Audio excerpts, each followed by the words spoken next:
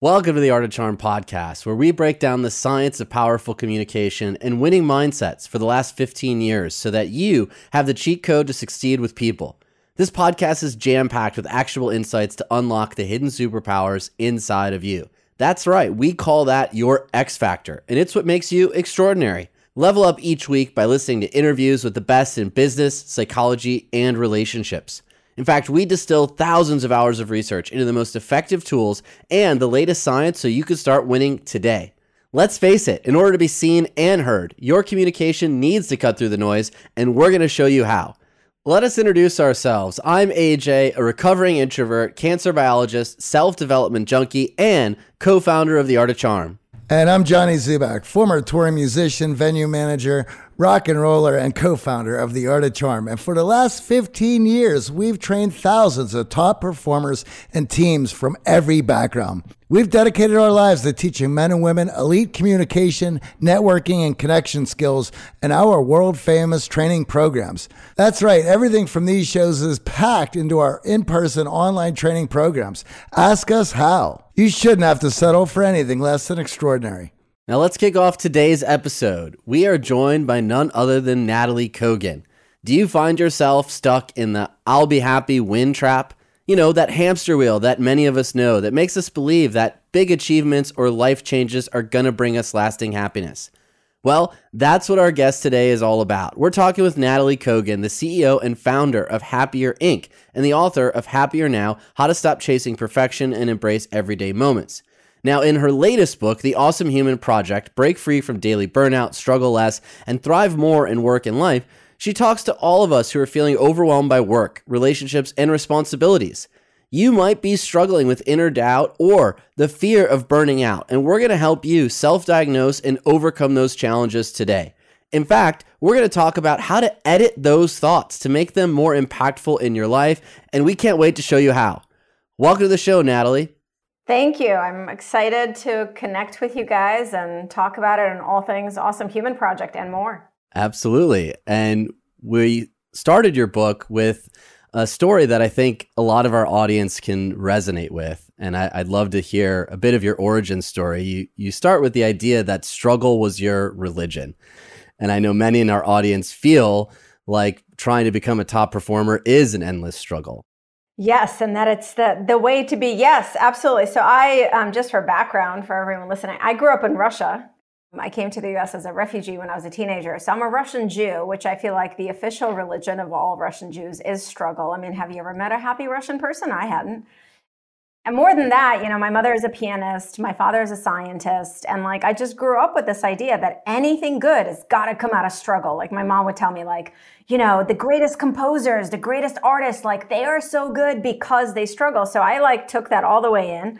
Then I get here as a refugee. That's a lot of struggle. I mean, I just want everyone to imagine I'm 13 years old. I don't speak English. Whatever I do say comes out with a ridiculous accent. Everyone's making fun of me. I definitely don't look very cool. So I was like, oh, see, life, struggle. And so I really it became like this thing I really believed in. And, you know, over the next 20 years, I worked really hard and I built a really successful career and I started companies. But I always struggled because I didn't think there was any other way. In fact, I thought that was the right way, you know, and I spent 20 years in technology startups, right? And it was just like saying like, the struggle is real, man. And so I was like, yeah, the struggle is real. And like, there was this worship of struggle. So I was like, oh my God, I'm really overachieving at struggle. Like I sleep 4 hours a night. I'm always like overwhelmed with self-doubt and exhaustion, but like I'm doing it the right way. So I'm listening to myself talk and I'm like, this is an interesting story of someone who teaches emotional fitness for a living, but it's the truth. I never imagined I'd be here. And the way the origin story actually gets me to do what I do is several years ago, I suffered a really, really debilitating burnout. In fact, I think it was more than a burnout. The best expression I've come up with is a breakdown of being. I just stopped being. It was the scariest thing I've ever been through. I couldn't function. I was a kind of a shadow of myself. And it's really scary. I was a CEO of a company called Happier, right? Helping hundreds of thousands of people live happier, but I could hardly function. I was blacking out. I wasn't speaking to my husband of 20 years. I didn't know which end was up as a mom. And, it's all really hard to say, but I think it's really important to share. And as scary as it was, in a way, it was a blessing, because for the first time in my life, I stopped and I had to find a different way, because the struggle religion wasn't working. And did a ton of research and explored a lot of Eastern and traditions, and just to figure out how to live and work in a different way. And eventually realized, hold on, these things I'm doing for myself, they can help a lot of people. And here I am. Now, that absolute shutdown is, I'm sure, what a lot in our audience would love to avoid. What were some of the earlier signs of burnout in your life?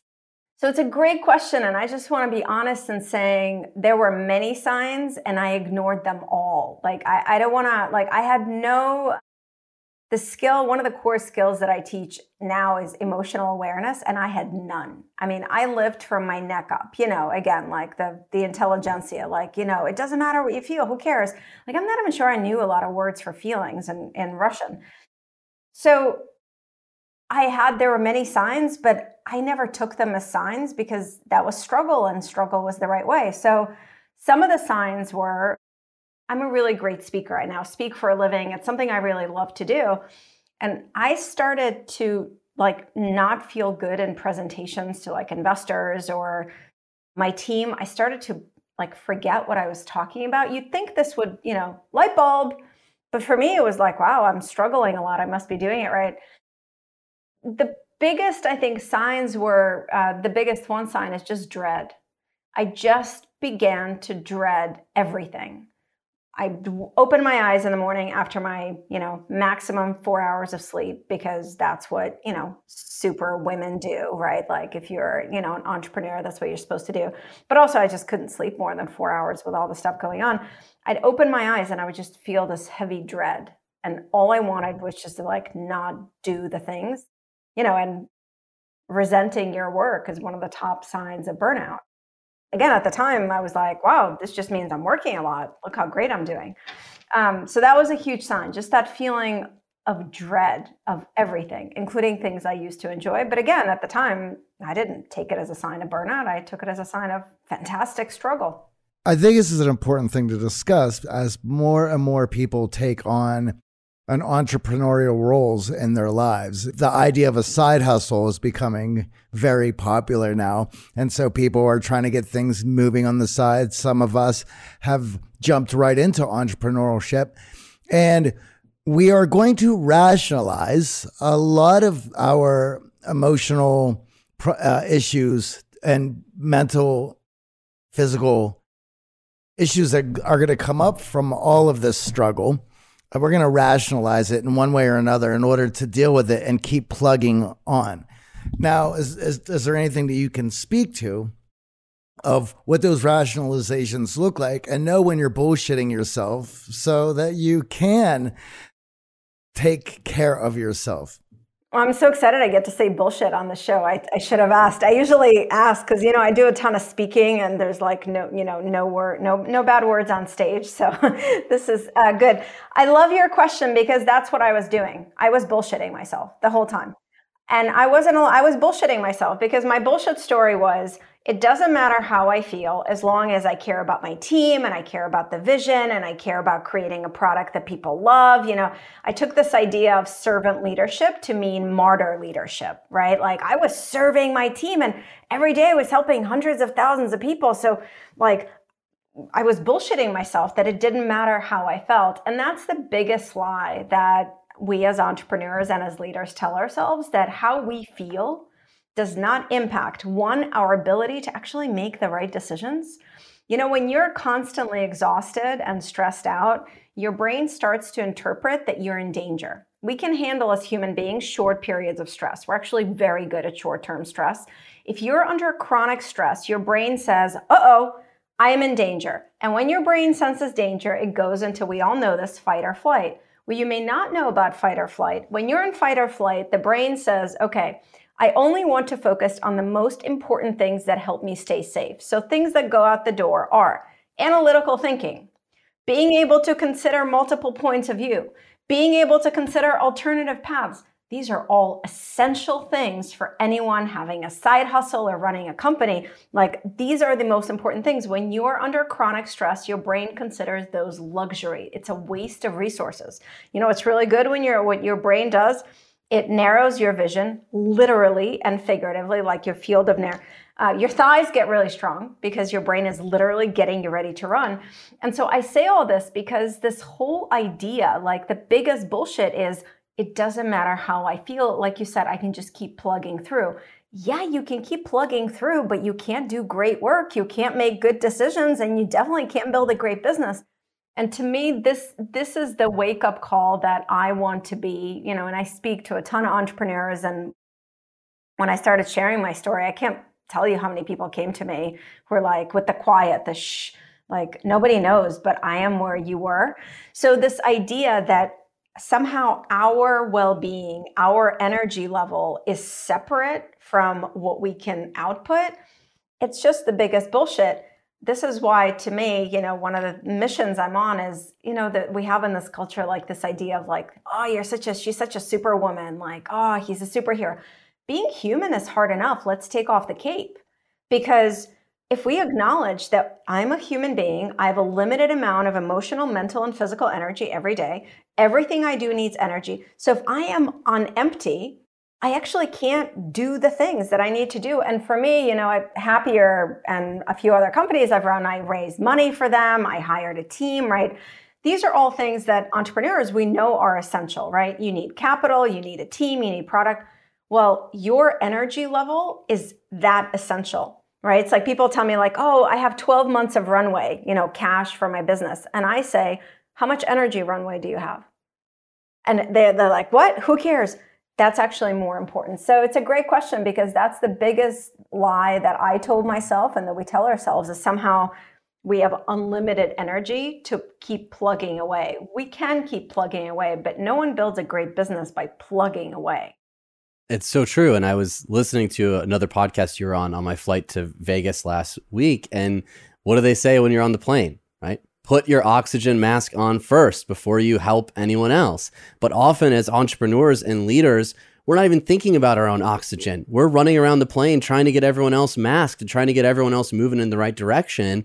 And usually it's the people closest to us who aren't involved in the venture, who aren't involved in the business, who see these signs, see us not sleeping, see us popping up in the middle of the night, and feel the grumpiness, the lack of energy and emotion expressed in our relationships. And I know you talked about that in the book, how it had an impact in your marriage, in the way you were showing up for your kids. A huge impact. And again, this is something that's really painful to say, but I think it's really important to share. I lived under this like lie that it didn't matter how much darkness I felt or exhaustion or self-doubt, that it wasn't affecting anything. It was affecting everything, right? My husband and I have been together. We met in college. We're like a really old married couple, but it spilled into everything. And I'm not blaming myself. I say this with a tremendous amount of compassion, but when I am on empty, I'm snappy. I have no patience. I expect only perfection. I know listeners are nodding right now because I know I'm not alone. I work with a lot of leaders, right? And it's normal. Like you don't have anything to give. You can't give what you don't have. And so I didn't have anything to give to my husband, and our marriage suffered. I didn't have a lot to give to my daughter, not for lack of love, right? This is the thing I say to leaders and entrepreneurs. Like, it doesn't matter how much you care about people in your life or people at work, or it actually doesn't matter. If you don't have anything to give, you actually can't give. So it had a huge impact on my close relationships, at work. And, in retrospect, do I wish I caught do I wish I had a moment of clarity at one point and been like, oh, wait, hold on, this is impacting everything? I do, but our brain loves inertia. This is one of the things I write so much about in my book, of how we have to talk back to our brain. I was in this inertia, as I said, like I thought that was the right way. Like I just assumed everyone did it that way. I didn't think there was a choice. Like my choice was, I either succeed and I achieve a lot of things and I build a successful company, and like I honor this American dream, or I take care of myself and I take care of my well-being. And that was in my mind for lazy people. Like I saw well-being and success as a choice, but it isn't. Well-being is a non-negotiable ingredient in success. So I just had it wrong. The book, Define awesome human, because who doesn't want to be an awesome human? No, it's a great point. When we were working on the book, we had the content. Like I knew what I wanted to write, but we didn't have the title. And then my publisher was watching videos of me speak. And for years, I get on stage and I say, "Hello, awesome humans." And she was like, "What do you mean by that?" And I was like, "Well, I actually mean something really specific. I believe we all have an awesome human inside of ourselves. We all have this unique capacity to do something meaningful and good. Like, I don't know if you guys have heard of acorn theory, a lot of philosophers. I really believe in that. I believe we're each born with a destiny, a gift, and our life's work is to figure out what the heck that is and then work really hard to bring it out. That's the awesome part. But we're also human. That means we mess up and we can't do it perfectly. And it means we have to take care of our energy reservoir, and we actually have to do work with our thoughts to kind of shift them to be more productive. So we're awesome and we're human. We're awesome humans. A lot of what's glorified in popular culture, not only with the hustling, is just the effortlessness of which success comes to a select few. And we don't often hear about the trials and tribulations and the toll success has on friends, family, relationships, etc. And when I think about an awesome human, I think a lot about the human part, and that's left out of these awesome stories of success. And it's very easy to see someone else look up to them and not realize that they're making the same mistakes. They started right where you started, and they're going to keep making those mistakes. And one of the biggest things that I took away from the book is how you talk to yourself and rewriting and editing that conversation. Because many of us have a one-way conversation. We just listen to all those thoughts and they take over our body and our emotions and our actions. And all of a sudden we're off the road, we're burning out. So what do you mean by editing those thoughts and changing the way that we talk to ourselves? Yeah, I think that's probably the core. If I had to pick, there's many core themes in the book, but it perhaps for me was the core kind of mindset shift is the recognition that your brain the thoughts your brain gives you are not accurate representation of objective reality. They're not. It's just not the case. Our brain has a lot of filters, right? Our thoughts are filtered by things like we all have a negativity bias. We're all much more sensitive to anything that's wrong because anything that's wrong signifies possible danger. Your brain, this is like a great reminder. Your brain doesn't care about your success, your achievement, or your happiness. Your brain just wants to keep you safe. That's it. So your brain is here to help you survive. And so it's got this negativity bias. So we overblow everything that's wrong or could be wrong, and we ignore a lot of good stuff, which increases stress. Your brain has a filter of a fear, right? So if anything is uncertain, your brain hates uncertainty. We humans would prefer severe physical pain than uncertainty. They've done a lot of research. So your brain starts to make up a lot of worst case scenarios. Again, not objective reality. Your brain has a filter of it loves patterns. So if something happened before, when any similar situation comes up, your brain's like, oh, I know, this is how it's going to be. I can get confirmation bias much more. So the biggest recognition is you are the editor of your thoughts. So the way that I think about it, your brain gives you a thought and you say, thank you for your input. And then you edit your thoughts and you ask these two questions. And I can honestly tell you this is at the core of what helped me really shift. The first question is this thought true? Because a lot of these thoughts are just not rooted in reality. For something to be true, you need to have facts to support it. So as an entrepreneur, I've run several companies. I mean, the stress that we feel as entrepreneurs and as leaders, it's nonstop, right? So I remember I would just obsess about like, oh my God, what if this product is not going to work? This release is not going to work. What if it doesn't? Like those thoughts aren't free. They drain my energy. They prevent me from making good decisions. So ask yourself, is this thought true? Like, how do I know the product is not good? How do I know my presentation won't go well, right? So for something to be true, you need facts. And the second question, it's perhaps even the more important, is this thought helpful? If I go along with this thought, does it help me work through whatever the situation in the best way? Does it help me struggle less so I waste less energy? Does it help me honor this moment in the best way? Does it help me serve whoever I'm in service of in the best way? So these two questions, is this thought true and is this thought helpful? They're really life-changing in terms of, first of all, you just start to not take so much of the bullshit that your brain feeds and you're constantly filtering, but it allows you to make better decisions, both about your own energy and well-being, but also about whatever it is you're building. You can make them from a place of clarity. This is how it is, versus from a place of fear or fear of uncertainty or all these different filters that the brain has. AJ, we absolutely love our sponsor, Kajabi, because it's the magic behind our coaching programs. As a creator, you work hard on creating your content, so don't leave it up to an algorithm to determine how successful your online business is. That's why you need Kajabi. Kajabi makes it easy to run your entire online business from one platform, so you can focus on what you love, creating.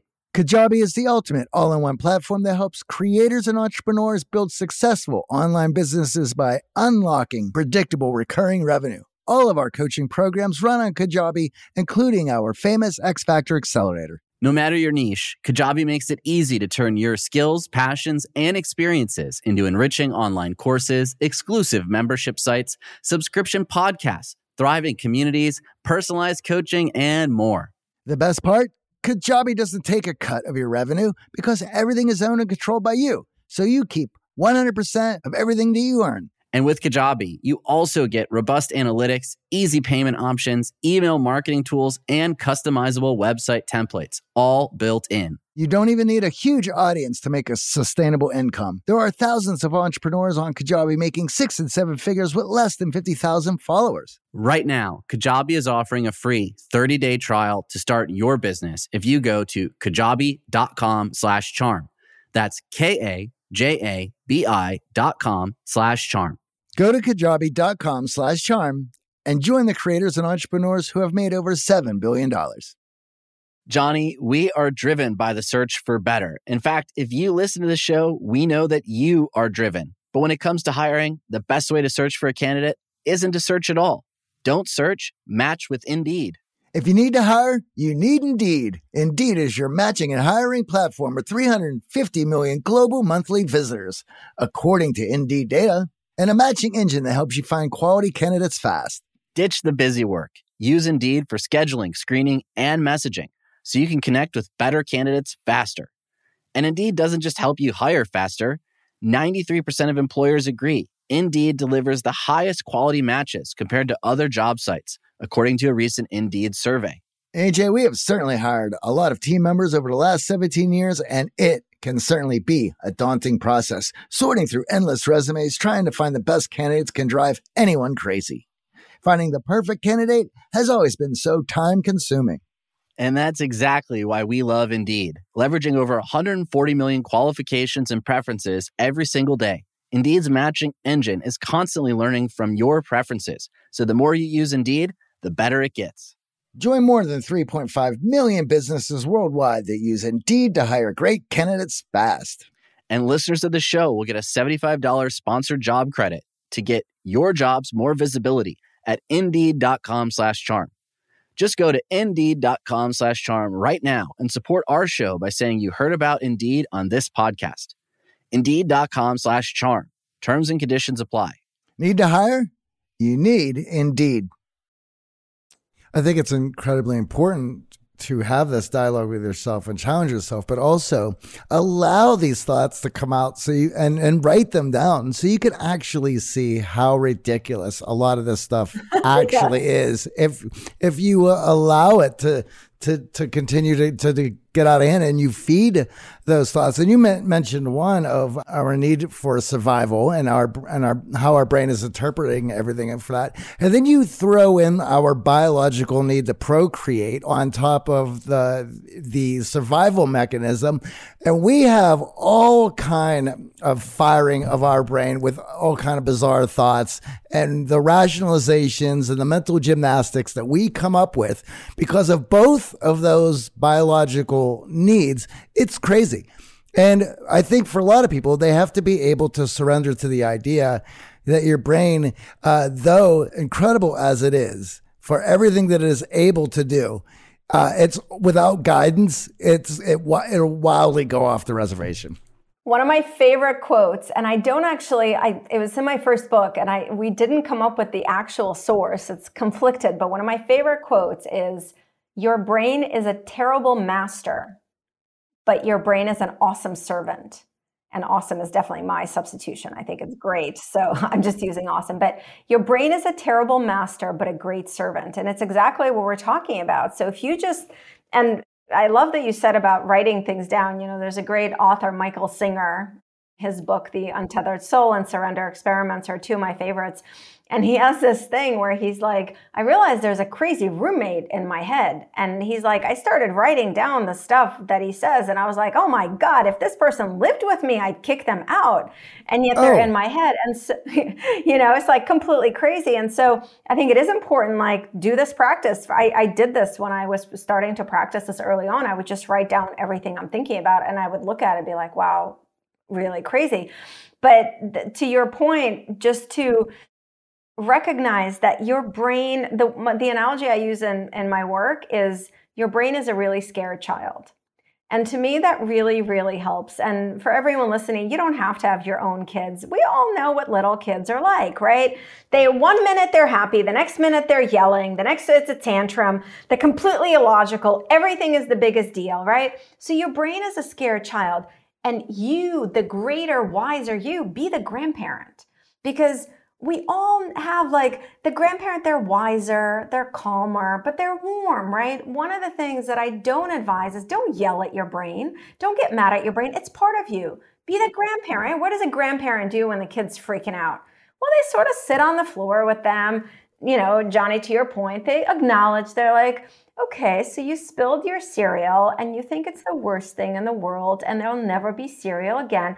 I understand that's upsetting, but let's think about it. Could we get more cereal? Is it really true that there's no more cereal, right? So to me, that's the analogy. And also because I think a really important quality, and this is something I also talk a lot about, is compassion, self-compassion, which then goes, so have self-compassion, like don't pummel yourself for having these ridiculous thoughts. You're human, that's your brain. Have compassion in this practice of being the grandparent and editing your thoughts so they're more helpful so you can move forward. And when I was younger, it was, for all the negative talk that I would have, when my inner critic would speak up, I would always rationalize it as, well, it's my thoughts. So there's got to be something there. There's got to be some kernel of truth that is where this is originating. And I allowed that to happen. And of course, as I had gotten older and began doing research on this very topic, I realized that's just not the case at all. And again, that was me bullshitting myself in order to protect these thoughts, because my brain was trying to protect me from putting myself outside of my comfort zone where all the bad things happen. But as we all grow up and know, it's where all the good stuff is. That's right. I just want to actually say one thing to what you said. Those thoughts sometimes do have a seed that could be helpful to us, right? But it's about removing that judgment, the pummeling, and getting to the seed, right? So, if you're working on launching a product or a company or a side hustle and you're lost in a lot of self-doubt, this is something I do a lot of work with because, again, I'm a Russian Jew. I think like we have a black belt in doubt, like in my family, it's really not cool to feel confident about anything because then you're going to curse it. That's a whole thing. So self-doubt is a thing. So I've done a lot of work on self-doubt. And so, for example, let's say, you want to start a company or launch a product and you're like, oh my God, what if it doesn't work? I'm not good enough, right? So what could be the seed there? Well, if you edit your thoughts, you realize, well, the truth is I'm scared. My brain is scared of what others will think, of disappointing others.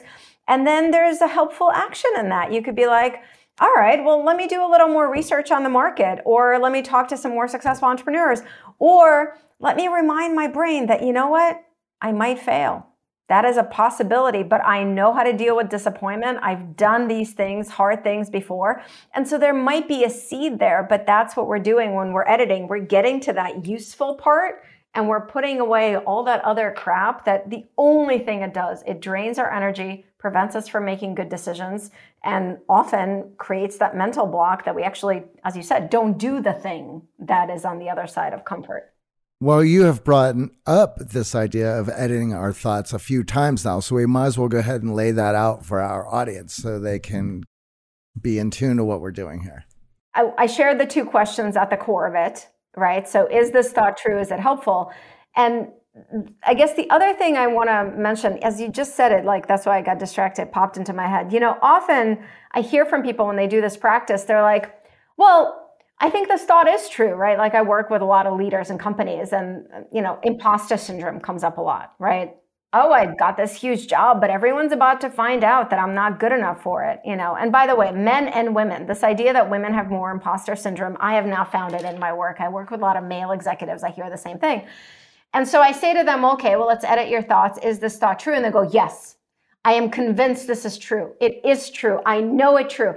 And so the reminder there is what you think other people think is not fact. That's another filter. That's another idea. And so when we do this practice of, is this thought true? Is this thought helpful? We actually, to use your expression, we have to drop our own bullshit in that. Because you can answer the question like, yes, this thought is true. Yes, it's helpful. So another one I just want to address is self-criticism. Again, I grew up, people in my family constantly criticize themselves and each other. I thought it was the only way to improve. A lot of people think that. Just for fun, there are 0 studies that show that endless self-criticism helps you improve. Not 1, not 2, 0. But there are tons of studies that show that treating yourself with compassion actually helps you to work harder and improve. What is treating yourself with compassion? It's not saying to yourself, you know what? I am great the way I am and I never have to change and everything is amazing. No, that's what I thought it was. Like I thought it would make me this lazy sloth. Treating yourself with compassion, back to where we started this conversation, means you recognize, oh, I'm a human being. That means I mess up. That means I can't do things perfectly. How can I treat myself in this challenging situation in a way that reduces struggle and suffering? Because guess what? When I reduce my struggle and suffering, I have more energy, more intellectual and analytical capacity to actually figure out how to move forward. I have more motivation. And so, again, I mentioned these parts of editing your thoughts because it's very easy to do that practice and sort of bullshit your way through it and then be like, yes, Nataly, actually, this thought is helpful. Thinking that I'm fat and ugly and unsuccessful and I should be further along with my career and I'm a failure. It is helpful because it motivates me. And so we have to kind of challenge ourselves on that too, to get to the seed, because that is not what motivates us. Endless self-criticism is not what motivates us. Well, I love those examples because they're relatable to everyone. And this truth one, we use this exercise with our clients in X Factor Accelerator is, would that hold up in a court of law? So if you're on the if you were giving testimony, you're on the stand, the witness stand, and you said that in a court of law that you could read people's minds and you knew what they were thinking, you'd be laughed out of the courtroom. So for us, the truth is, would a judge, would a jury actually agree with what it is that you're saying? Because so often as leaders, we are headstrong. We are confident in our thoughts and views, so confident that we will fall into these cognitive biases where we're reading people's minds. It's black and white. There's no gray. And unfortunately, that does not help us. And it doesn't help us serve either. I think it's such a great point. One of the qualities that I didn't realize it would take to actually break through all this, but humility. It's not assuming that I know what everyone else thinks. And I had to face that head on, and it was very painful because, boy, my ego did not like that because, come on, of course you know what everybody thinks. Look how smart you are. But it's actually one of the best ways that I found to bust through imposter syndrome. I was working with this leader who just got a huge promotion in her company. It's a company we'd all know. She's second in command, a huge promotion. And she said to me, she was there for 6 months. She said, I think they're going to fire me. I think they're just going to figure out that. And I said, all right, let's just, edit. Yeah, let's go through this. What are the facts? I said, take out a piece of paper, 2 columns. On one side, facts that support that they're going to fire you. I said, okay, let's go through it. Have you gotten negative feedback? No. Have you gotten a negative review? No. Has someone said something to you directly? No. Okay. What are the facts that counter this idea that you suck at your job? Have you gotten a positive review? Yes. 4. What was the outcome of your 360? Fantastic. Oh, and I got 2 raises. Oh, and then there was this letter forwarded to the board recommending me for this. And I was like, wow, let's look at those 2 columns. And then I had this moment. I said, okay, so here's where humility comes in. This is where, calling your bullshit comes in. You either have to believe, I asked her, I said, do you think everyone, like all your leadership, your bosses, are they stupid? She said, no, of course they're not. I really respect them. I said, well, one of two things has to hold true. They are stupid, therefore all these positive reviews they're giving you are dumb and all these promotions are dumb, or you're actually as good as they think you are. And it was this moment of humility, because the imposter syndrome comes from this place where we think we know better than other people. And so humility is a quality that actually helps us to bust through some of those lies that we're telling ourselves. I think a big part of that as well is we're wired for scarcity. And when you're getting a promotion, when you're getting awarded, all of a sudden you're in a place of abundance and your mind can't really wrap its head around it because it's built for survival. It is built to hold on, and the fear of loss is far greater than what could be gained. So when you're in a situation of winning and succeeding, it's very easy for your mind to be like, okay, the other shoe's going to drop. Okay, they're going to find out. They're going to catch on. Something is going to put me back in scarcity. I have to be ready for it. It's a really good reminder. And the other part of what you said is so important, is like just remembering what the brain cares about. Like that insight to me when I got it was so powerful. Like my brain is not sitting around every day thinking like success or in service of others or, becoming great at something. That is not what my brain is worried about. My brain just wants me to survive. That's it. And so, we all have loss aversion, right? We've heard of it. Like it's much harder for us to lose anything. We get much more sadness than if we gain something. We feel actually less happiness for that.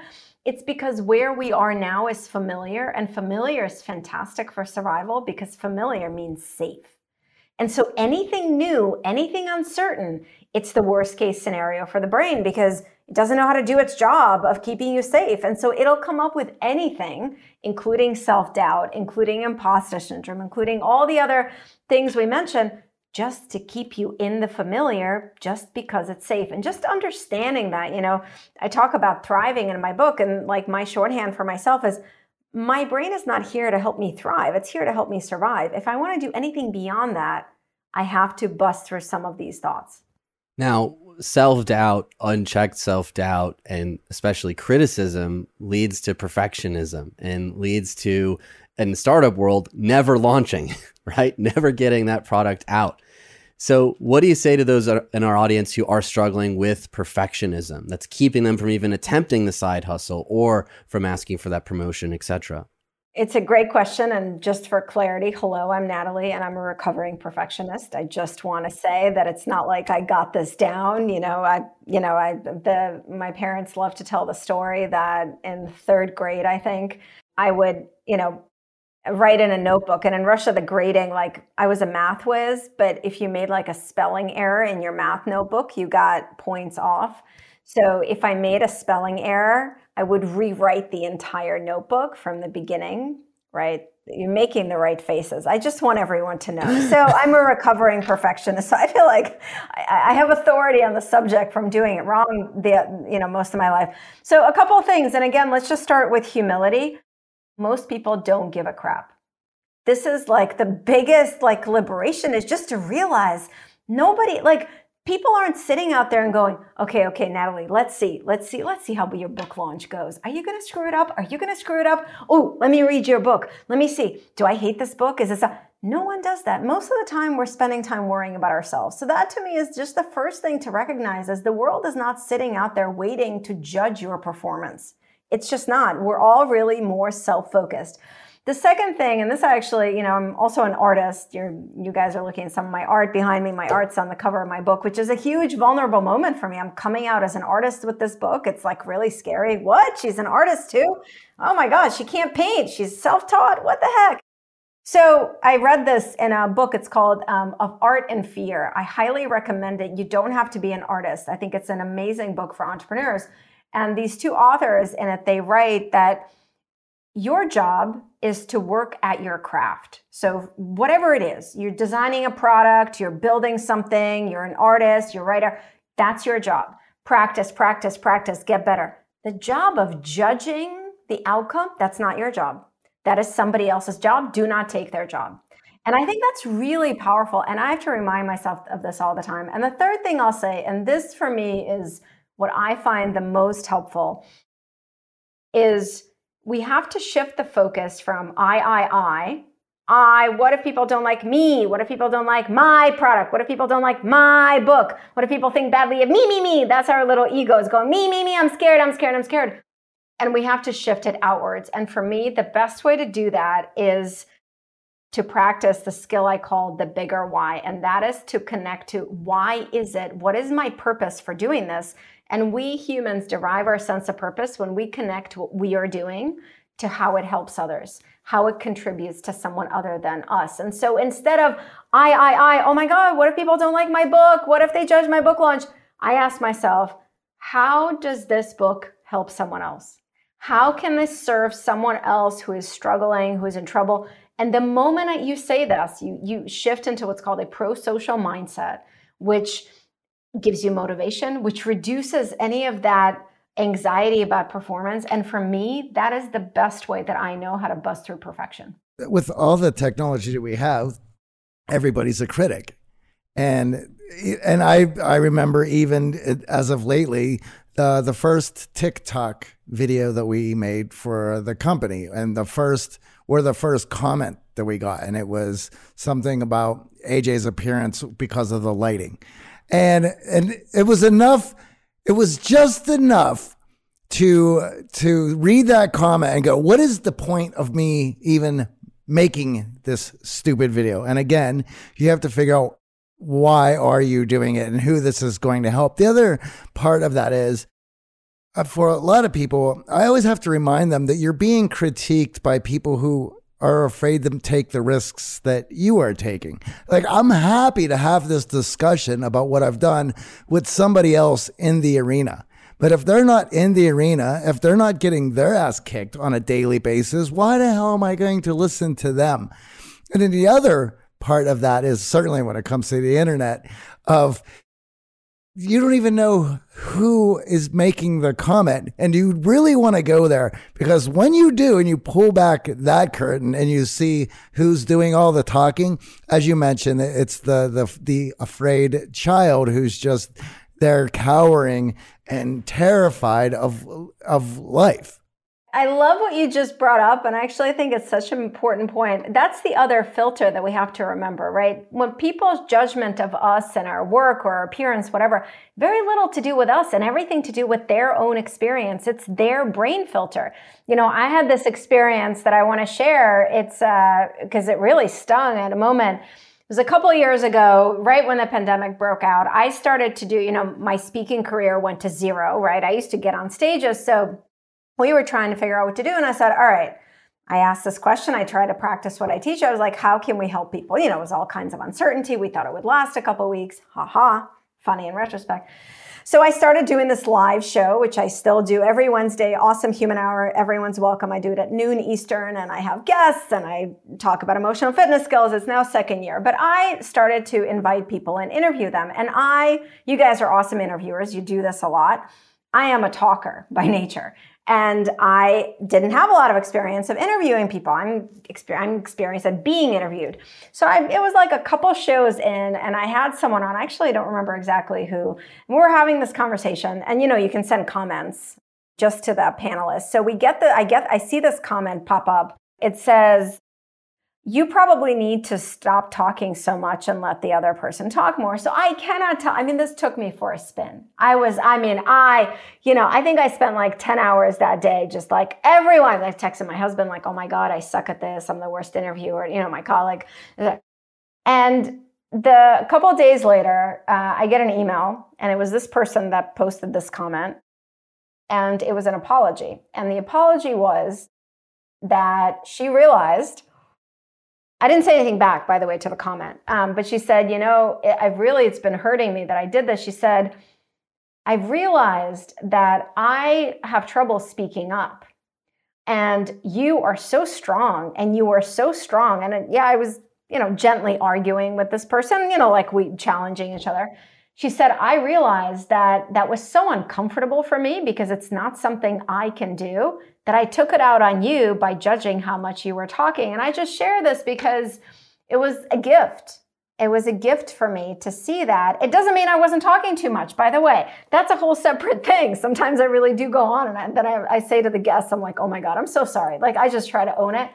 But just in what we're talking about, her comment and criticism had much more, everything to do with her than it did to me. And it was a gift for me to actually witness that. So I think it's a really important reminder of what you brought up is we just have to, again, that's why I go to that Common in Art and Fear book. Like, it's just not our job because we don't know that those people, they have so much of their own struggle going on or their own challenges or their own life experiences. Just focus on what we're doing and why. Like, how does this actually help someone else? It really breaks through all of that chatter. Well, I want to make a couple points here. So number one, thank you both for illustrating our capacity for cognitive bias around negative thoughts and comments. So you remember the comment, Johnny, you remember the comment. We've got boatloads of positive feedback, boatloads of people saying you're amazing, you're awesome, you're doing great.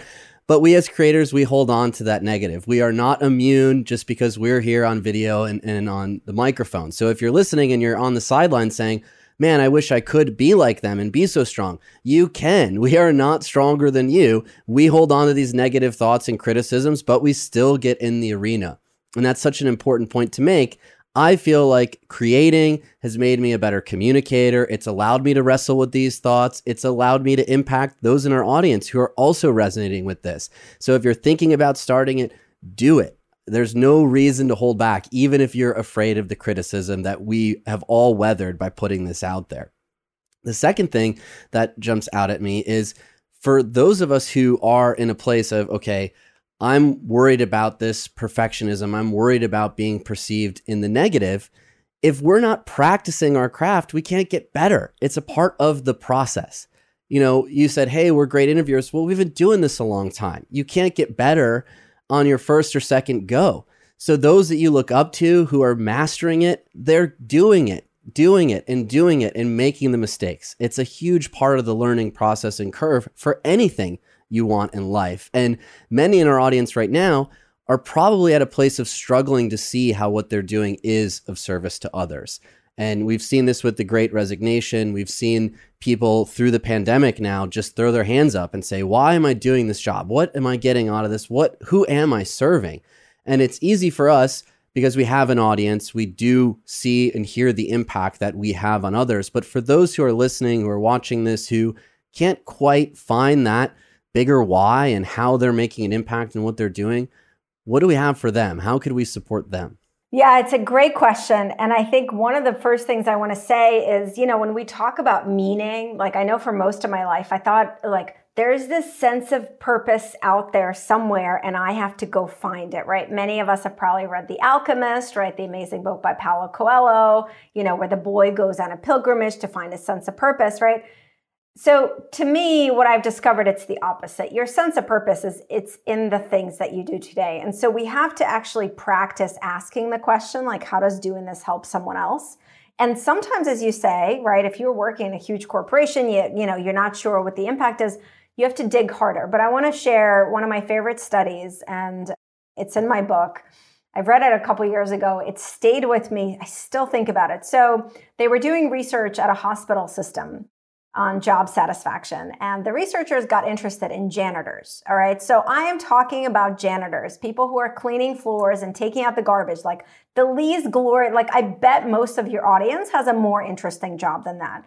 And so the researchers were like, well, how do these janitors get through their day? Like 8 to 10 hours of this menial labor. So they started to do this research and they brought the janitors in one by one and they asked them one question. Please tell me what you do for work. That's it. The janitors, and they had their job satisfaction scores, they had their salary histories, and so they picked janitors. Some had low job satisfaction, some had very high, but they all kind of made similar amount of money, so that wasn't a factor. So please tell me what you do for work. The janitors with the lowest job satisfaction scores said things like, I clean the floors, I take out the garbage, you know, I keep my floor responsibilities, I sweep. They focused on the what. The janitors with the highest job satisfaction said things like, I help patients get better. I help the families that come to visit feel a little bit better. Think about that. They were doing the same exact stuff. Stuff that, again, I don't know the audience, but I guarantee every single one of you listening has a more interesting job than that. But it is how they looked at it. So the janitors who focused on their meaning, they connected, how does taking out the garbage, how does keeping this room clean, how does it help someone else? Well, it helps the family feel a little more comfortable when they come. It helps the patient. The researchers found one more thing. The janitors who focused on their sense of meaning in their jobs, with the high job satisfactions, they practiced what they call job crafting. They actually expanded the scope of their job because it gave them more meaning. One janitor was writing letters to a family of a comatose patient, just giving updates. And they asked him, like, why are you doing this? Why? He said, well, makes me feel good. I'm helping them stay in touch with his condition. Another janitor phoned the family of a patient who couldn't talk. He was on a ventilator, to ask if he had any allergies, because he said if he did, he would change the cleaning solution. So the researcher said, like, was this in your job description? The janitor said, no, but I'm helping the patient heal, so I don't want to frustrate them with a wrong cleaning solution. So that's the answer. The sense of meaning is not going to fall on you and hit you in the head and be like, oh, okay, my job is really meaningful. We have to dig for it, and we dig for it by asking these questions about I did a workshop at a huge company a couple months ago, and I taught this practice. I call this a to-do list makeover. Okay, so pick a couple to-dos on your to-do list. The more annoying, the better, and ask yourself, who does this help? And actually answer. So I did this practice with this team, and we did like a workshop, and at the end of 2 hours, I said, all right, I want to know how it went. And this woman raised her hand, Zoom virtual hand, and she said, this is crazy, but let me tell you. She said, I run a team of product managers all over the country, and at the end of every week, we have to put this report together on the state of the product that I share with sales and marketing. She's like, I hate doing this because I have to nag my team all the time, then I have to write it all up, and it's a Friday afternoon. She says, so I tried your thing, and I was like, oh, this was going to be such BS. And she said, okay, who does this report help? Like my doing this report, who does it help? She was like, well, actually, it helps the client services team. They tell me all the time that they pull things out of it for their communications. Oh, and I think it helps the sales team because I remember they were talking about how they were highlighting upcoming. Oh, and the customer service people, I remember the head of customer service was telling me how helpful it was to find the bugs. She was like, you know what? She said, do I love doing this report? No. But do I feel totally different about it because I see the purpose? Yes. She's like, and actually I'm writing this whole email to my team about it. Like she had this whole new lens. So I share this because that's the work. That's the work to find that sense of purpose and not to look for it in some grandiose way, but to look at it through the lens of these things that I am doing right now. Who are they helping? And if we look hard enough, there is the answer. And then we do the job crafting, right? What can you add without the resigning from your job, without, doing like huge life changes? Oh, so it gives you a lot of meaning when your reports are helpful to your colleagues. What are some other things you could do that would be helpful to your colleagues? I think this is all incredibly important, and I don't think culturally and where we're at right now, the world demands it from us, and that needs to be created on our own. And I know for myself, I have done this for every aspect of the way I live. To say just the idea of making my bed in the morning, I'll give you a philosophical reason why I'm doing it. I'll give you a political reason why I'm doing it. I'll give you a psychological reason why I'm doing it. But for a lot of my friends, I'm going to just tell them that I like to make my bed in the morning because it makes me happy. Because if they hear any of these other stories, they're going to look at me as if there is something wrong. However, all those things combined give that practice an incredible meaning to me. And it's not just making my bed. It's part of a ritual that allows my whole day to come together. And again, to allow me to be at my best for the job that I'm going to do. And also at your best as a human. I think that's a really important component, right? It's at your best for the job, but also I bet it makes you a more awesome, pleasant human for your friends and colleagues and people in your life. Like that's the thing. It's worth doing those things and figuring out the meaning because it actually makes you better in every way, including your own experience with yourself, which is something we definitely don't talk enough about. I enjoy myself so much more now that I am honest with myself, that I recognize when I'm, doing stuff that causes me struggle, when I have some of these rituals that give me meaning, I enjoy my own company much more. And that's a really important relationship. And you started this conversation with the idea of happiness being a choice. this meaning is also a choice. And that study illustrates that. And that's so important because it allows you to take control back, right? It's not saying the world is out to get me or I'm the victim or all these forces are conspiring against me. It's making the choice to view things through a different lens or to even try to find a different lens. If the lens you have right now is not providing meaning, is not providing the happiness that you're looking for. And you've mentioned a few times during this interview, emotional fitness. And I'm sure our audience would be screaming at me if I didn't ask you to break that down for us, because we're totally aware of health and fitness. We've talked about that on the show, and mental fitness we want to think about as we get older. But what do you mean by emotional fitness? And I know the book is loaded with practices that we can use to strengthen our emotional fitness. Yeah, it's a great question. So physical fitness is a great comp, right? We all know what it is, right? And we all know if you want to be more physically fit, what do? We all know you move a little more, you lift weights, you work out, you eat healthier, right? We also know that when you stop doing those things, your physical fitness goes away. So it's not like, okay, I've done these 5 things, that's it. That's why, my least favorite thing in the world, well, I have lots of those, but as I just heard my 17-year-old daughter be like, no, you say least favorite thing all the time. But those like listicles, like do these 5 things and you'll feel great for the rest of your life. No, you will not, because it's a practice. So emotional fitness is like physical fitness, but what you're training is your relationship with your brain, your thoughts, and your emotions. So my definition of emotional fitness, it's all about creating, it's a skill, again, practice. It's a skill of creating a more supportive relationship with yourself, your thoughts, your emotions, and then with other people. But other people only come after yourself. And so there are these 5 core emotional fitness skills that I kind of researched and discovered for myself. And in the book, I take you on this 5-week emotional fitness challenge. And super quick there, the first skill is acceptance. We talked about this, editing your thoughts as part of that. It's not, I used to think acceptance was like, however life is, it is, I can't change anything. No, I was just ignorant. Acceptance, the way I define it, it's a skill of learning how to look at the situation you're in with clarity, as we talked about, versus judgment or buying into these various filters. And then from that point, AJ, to your point, saying to yourself, okay, this is how it is. What is one thing I could do to move forward with less struggle? The second skill is gratitude. Again, something that everyone usually nods around, like we know it's good for us, but it's all about practicing. And gratitude helps to balance that negativity bias that we've talked about, that fear of uncertainty. The third skill is self-care. And my definition of self-care, I think, is different from how we are all used to thinking about it. Self-care is a skill of fueling your emotional, mental, and physical energy. A car needs fuel to do its job of being a car. You, as a human, need energy to do your job of being human. And so I hope, to take self-care out of like the realm of a luxury or a guilt.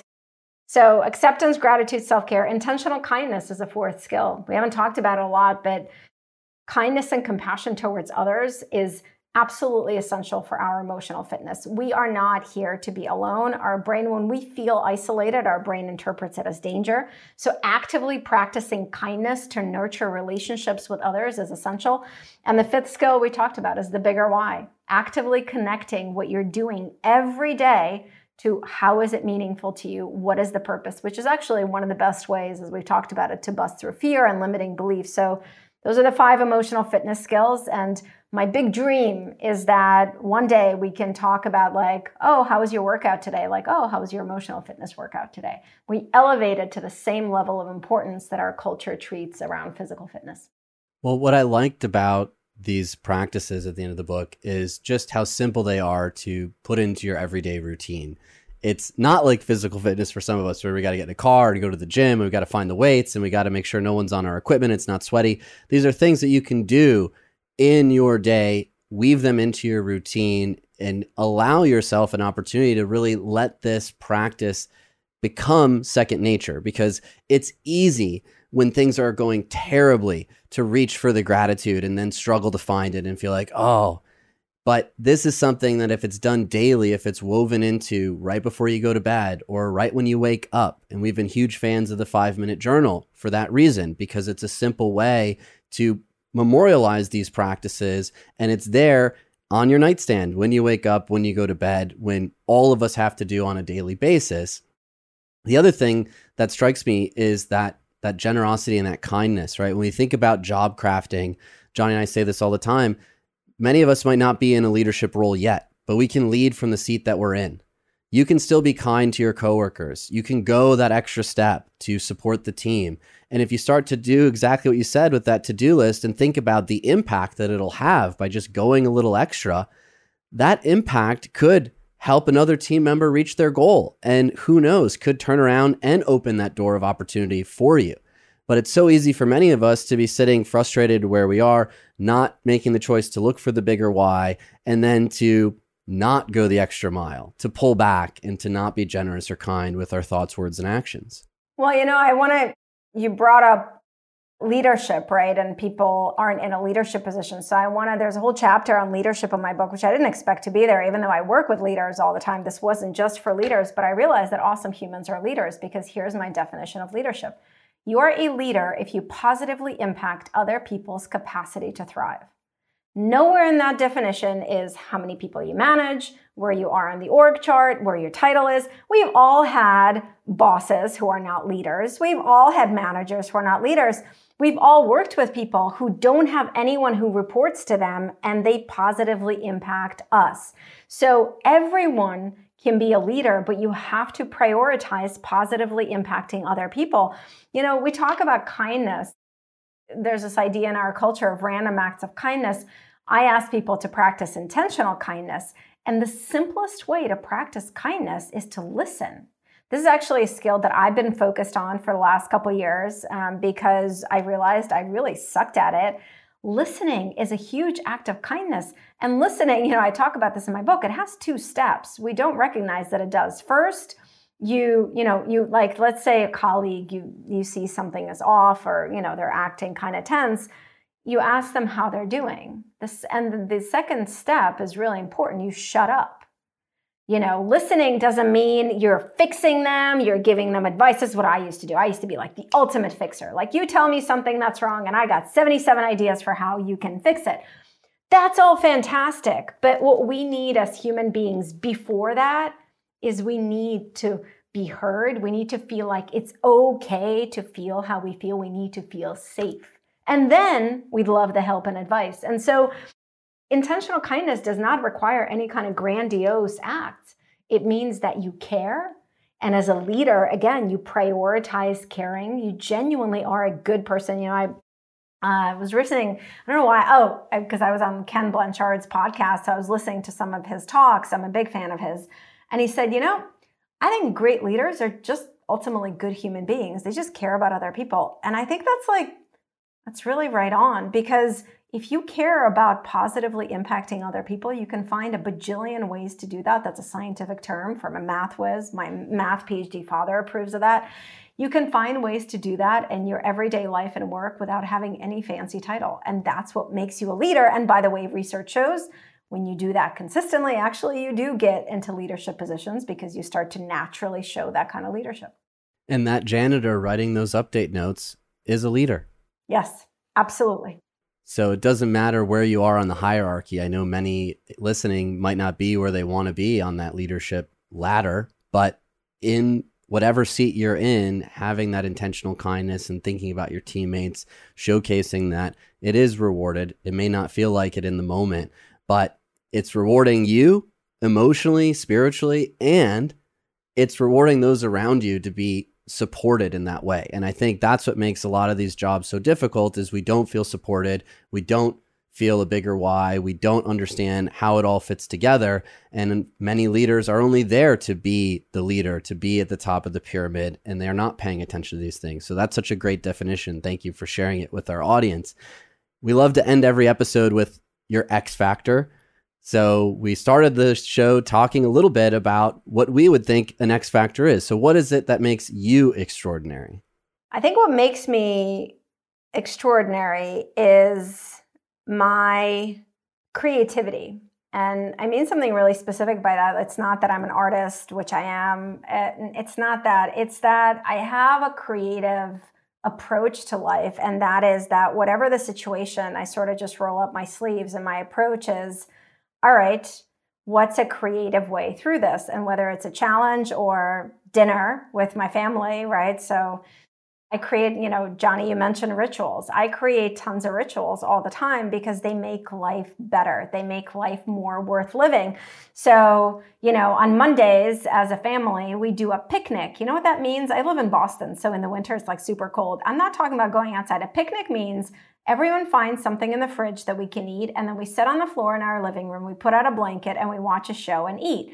It's a picnic because we don't usually watch TV. Like, you're both smiling, I'm smiling. I love that little tradition. I came up with it because I realized I can't cook every night, so it was a creative solution. So I think that's my X factor, is the creativity, not just with what I create in my work and my art, but just kind of how I live every day. I love that. And your children are certainly going to remember that for the rest of their lives. And in fact, they're probably going to implement that into their own lives because it has that specialness that was going to stay with them for a very long time, if not ever. Yeah. My daughter, I have one child. My daughter is 17. And it's kind of amazing. Both of my books, including this book, are dedicated to her because in a way she's my biggest light. And, kids are mirrors. And so whenever I want to not practice some of what I'm teaching, she's a really good reminder because I see the impact it has on her. The question I don't know if I'm allowed to ask you guys. I'm going to ask you guys a question. It's a similar question. So I like to ask people to complete this sentence.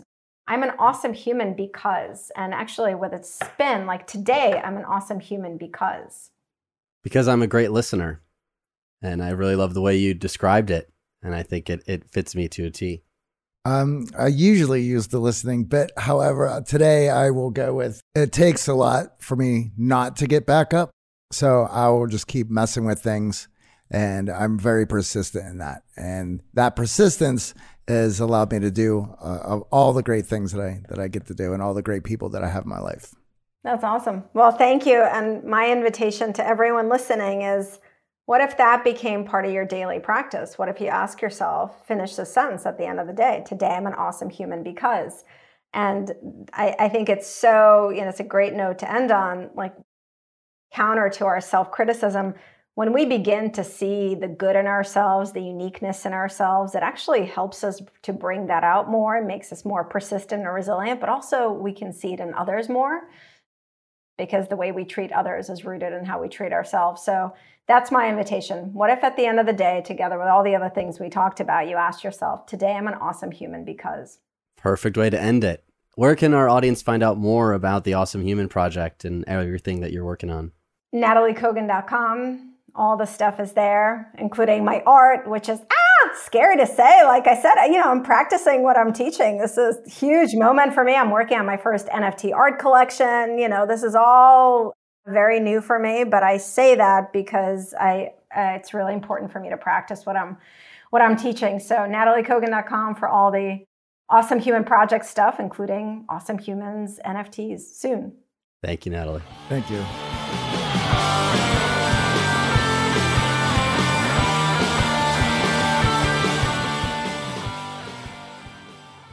Are you an executive, professional, or entrepreneur ready to reach the next level? You know that in order to unlock your potential, it comes down to who you know and how you show up. And if that's the case, then join us, the Art of Charm team, and hundreds of other people just like you who are experiencing breakthrough conversations, supercharging their confidence, and growing an incredible network inside of our X Factor Accelerator.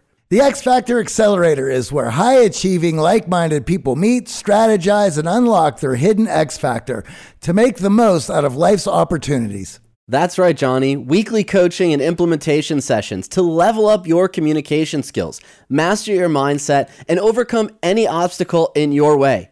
Join our network and unlock your X Factor to become extraordinary. Are you ready to win at love, work, and life in 2022? Imagine what you can accomplish with coaching and mentorship with the Art of Charm. What are you waiting for? Join us today at unlockyourxfactor.com.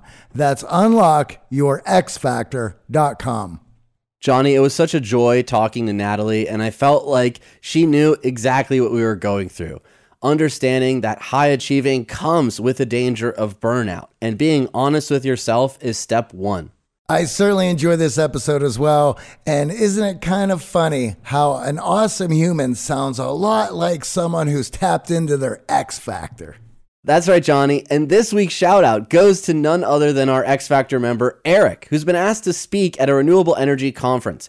In fact, he's super stoked because he just finished our public speaking track inside of the X Factor Accelerator, and he finally has a chance to test out his stage presence.